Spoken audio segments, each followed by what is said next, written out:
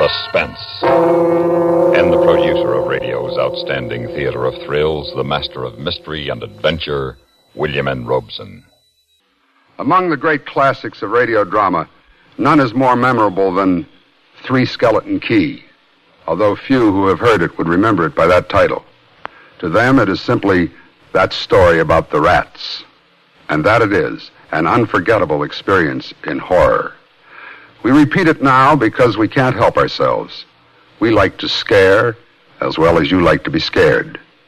Listen then as Vincent Price stars in Three Skeleton Key, which begins in just a moment. And now, Three Skeleton Key, starring Vincent Price. A tale well calculated to keep you in suspense.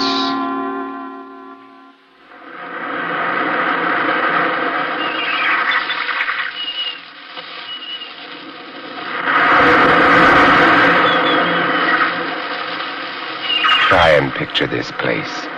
A gray tapering cylinder welded by iron rods and concrete to the key itself. A bare black rock 150 feet long, maybe 40 wide. That's at low tide. At high tide, just the light rising 110 feet straight up out of the ocean. And all about it, the churning water, gray-green, scum-dappled, warm as soup, and swarming with gigantic bat-like devilfish, great violet schools of Portuguese man-o'-war, and, yes, sharks, the big ones, 15-footers. And as if this wasn't enough, there was a hot, dank, rotten-smelling wind that came at us day and night off the jungle swamps of the mainland. A wind that smelled like death. Set in the base of the light is a watertight bronze door. And in you go, and up, round and round. Over the light storeroom is the food storeroom, and over the food storeroom is the bunk room, where the three of us slept. And over the bunk room is the living and cooking room, and over the living and cooking room is the light.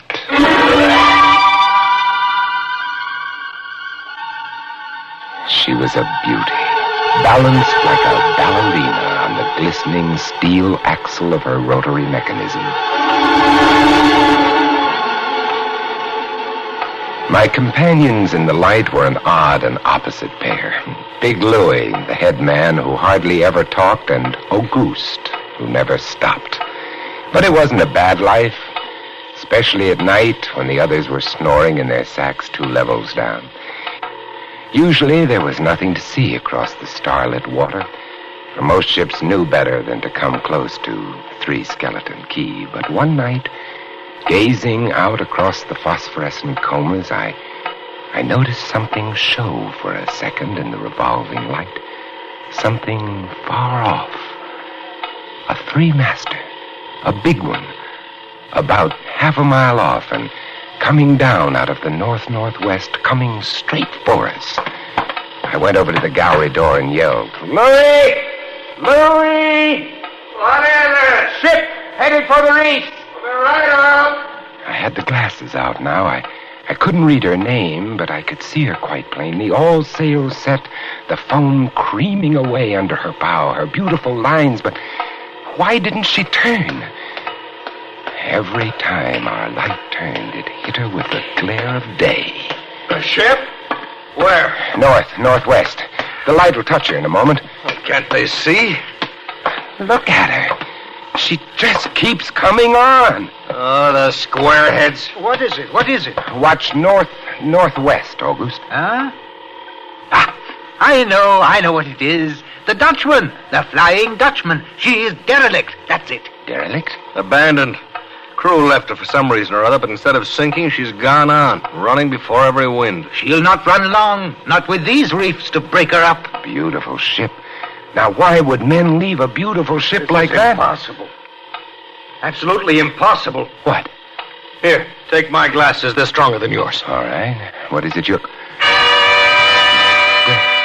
Rose in my throat. The decks were swarming with a dark brown carpet that looked like a gigantic fungus, but undulating, and on the masts and yards were hundreds, no, thousands, no, I don't know, an inestimable number of tremendous rats.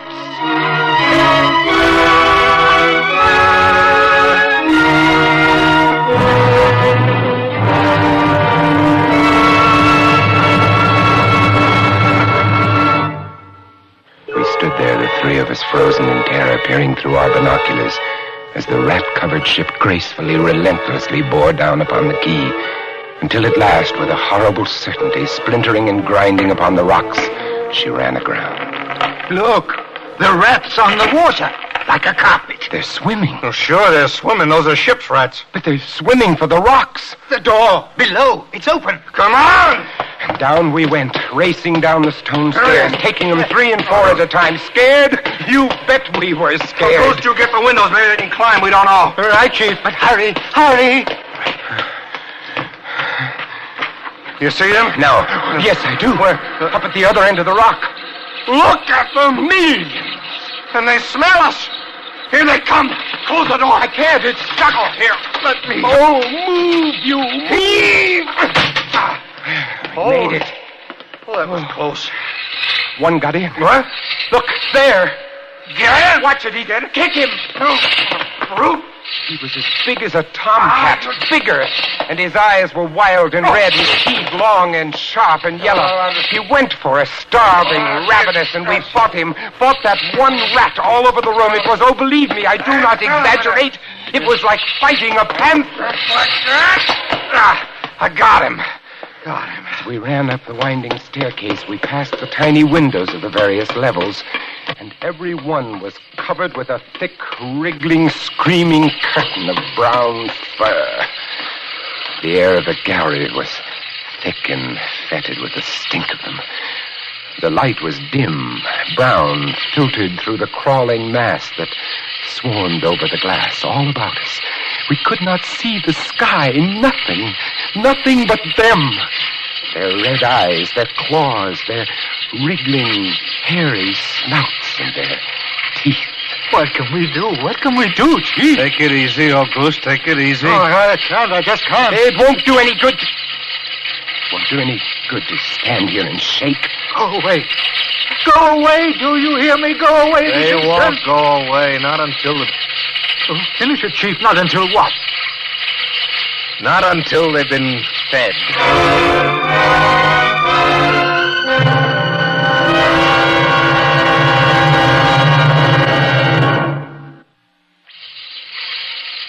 All day long, we sat there in silent horror, watching the writhing mass trying to reach us through the glass, and then at last it began to get dark. One side of the room was lit a soft, filtered red. Sunset through the rats. Very pretty. I set the wicks, checked my fuel, and then lit the lamp. It caught them, lit them in their gigantic, wriggling web of pale, hairless bellies, twitching red tails, bright eyes. And then I started the rotary motor.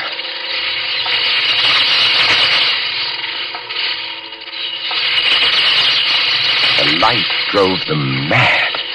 As she swung slowly and smoothly about, she blinded them in the fierce, stabbing bar of light, moving continually about, ever turning, ever touching, ever moving around and around, and they twitching and shuddering, eyes flaming when they were struck by the light, blinking and twinkling like the stars of hell.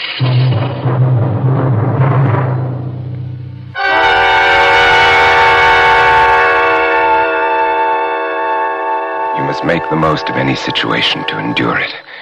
And we found a way to entertain ourselves by teasing the rats. Sounds crazy, horrible? It was fun. We would get right up against the glass and make faces at them. It drove them crazy. They would scratch away trying to get at our eyes. Louis was even cuter about it. He'd pull a piece of bread out of his pocket and press it against the glass. The rats would scramble into a solid ball, biting each other, clustering like grapes. From time to time, a whole knot of them would slip and fall the 110 feet to the surf below. Look! Look at the sharks. They're eating them. The sharks are our friends. Oh, here, I'll get another bunch together. Here, little beauties. Yeah, that's it. Pile up. Kill each other. There they go. Auguste joined in, too. Very ingenious, Auguste. He learned that if he spread-eagled himself against the glass, they'd bunch and bundle against his figure. Then he'd leap back. Look! My portrait in rats!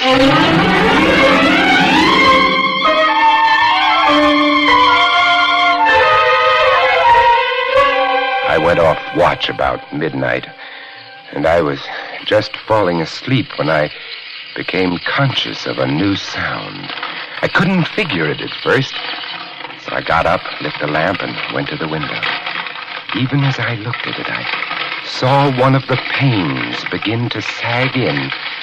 They were eating the wood away. Louis, come quick. They found a way in. I held the glass with my hand.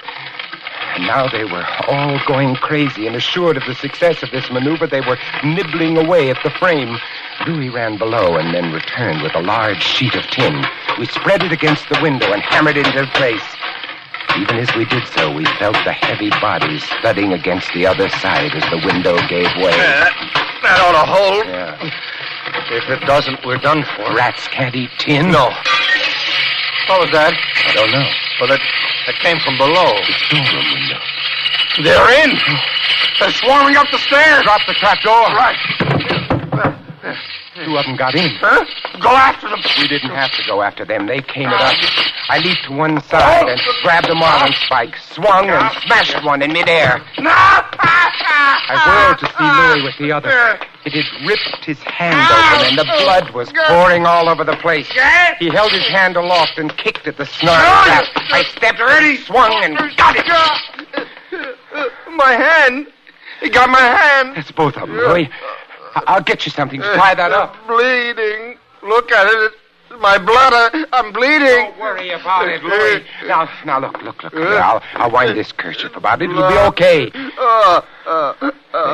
Now, it's not bad, just the flesh. Then I became conscious of a new sound. They were gnawing their way through the wooden trapdoor. I watched the planks, fascinated, and even as I did, it began to give way. A bristling, whiskery snout showed through. The gallery. The trapdoor in the gallery. It's steel. Good. Come on.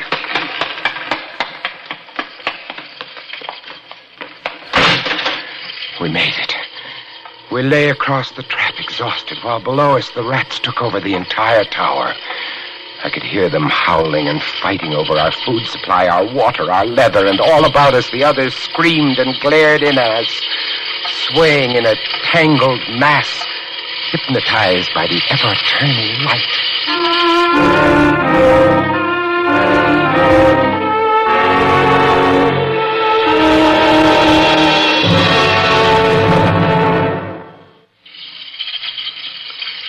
By morning, the air in the little room was horrible. Until now, we'd been getting air from the tower below. Now that was sealed off. And so was all our food and water. We lay exhausted, panting, waiting, and the hours crawled on. I was almost dozing from fatigue when I heard something that brought me to my feet. Would you like to come in, my beauty? Would you? I hold the powers of life and death, and I can let you in, you know. Auguste was standing by the glass, and in one hand he held a big wrench. He was tapping the glass gently, not quite hard enough to break it. I eased myself to my feet and slowly, very slowly, tiptoed toward him. All I have to do is tap just a little harder, and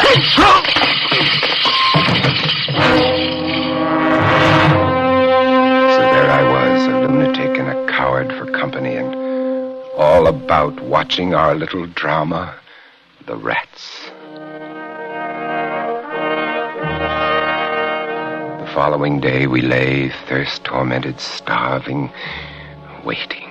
And the following night I again tended the light. But The small supply of spare wicking we kept in the gallery had become exhausted, and quite suddenly at about midnight, the light went out. There was nothing I could do. Wicks were stored 3 levels below. Nothing I could do, nothing. From time to time, I'd strike a match to see the clock. And when I did, it lit up the million red eyes about us. All about us, watching, waiting. Below it had grown quiet. They'd cleaned us out, and now they, too, were waiting. All waiting. And then the rats, quite suddenly, were silent. And then I heard it. And then I saw the sky and the stars. The rats were gone. I went to the glass. Out there on the water, a small freighter, a banana boat, came softly and innocently at us. The light was out. They didn't know. I wanted to open the windows, to call out to them, to warn them somehow, but I was afraid. What if the rats were hiding from me, tricking me? And so I waited. She grounded very softly on a reef not 200 yards from the quay. Grounded so gently that the man playing the cornet, was he a passenger, a crewman off watch, didn't even stop playing. They tried washing her back off. I could have told them to save their fuel. The tide was rising, would have floated her free. And I waited.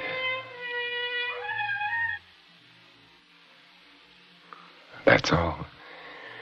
That's the story. The sun came up and there wasn't a rat on the whole quay. Every last one of that terrible army had deserted us, gone back to sea on their new ship. Auguste? Insane asylum, he never recovered. And Louis, they took him into Cayenne, where he died of blood poisoning from his bite. Life on Three Skeleton Key isn't bad these days, but sometimes when I see a strange vessel approaching, I get a little nervous. Can you blame me? Somewhere on the seas, there's a little banana boat without a crew. That is, without a human crew.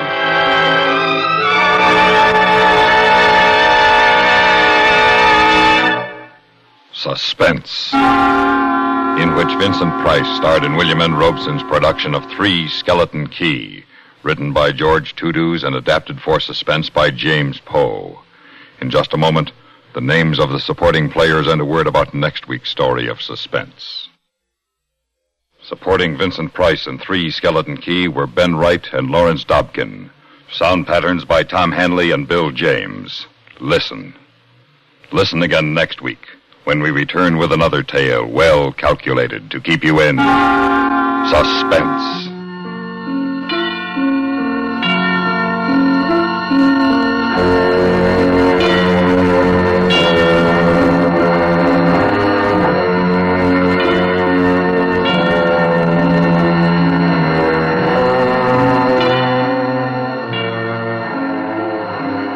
America listens most to the CBS Radio Network.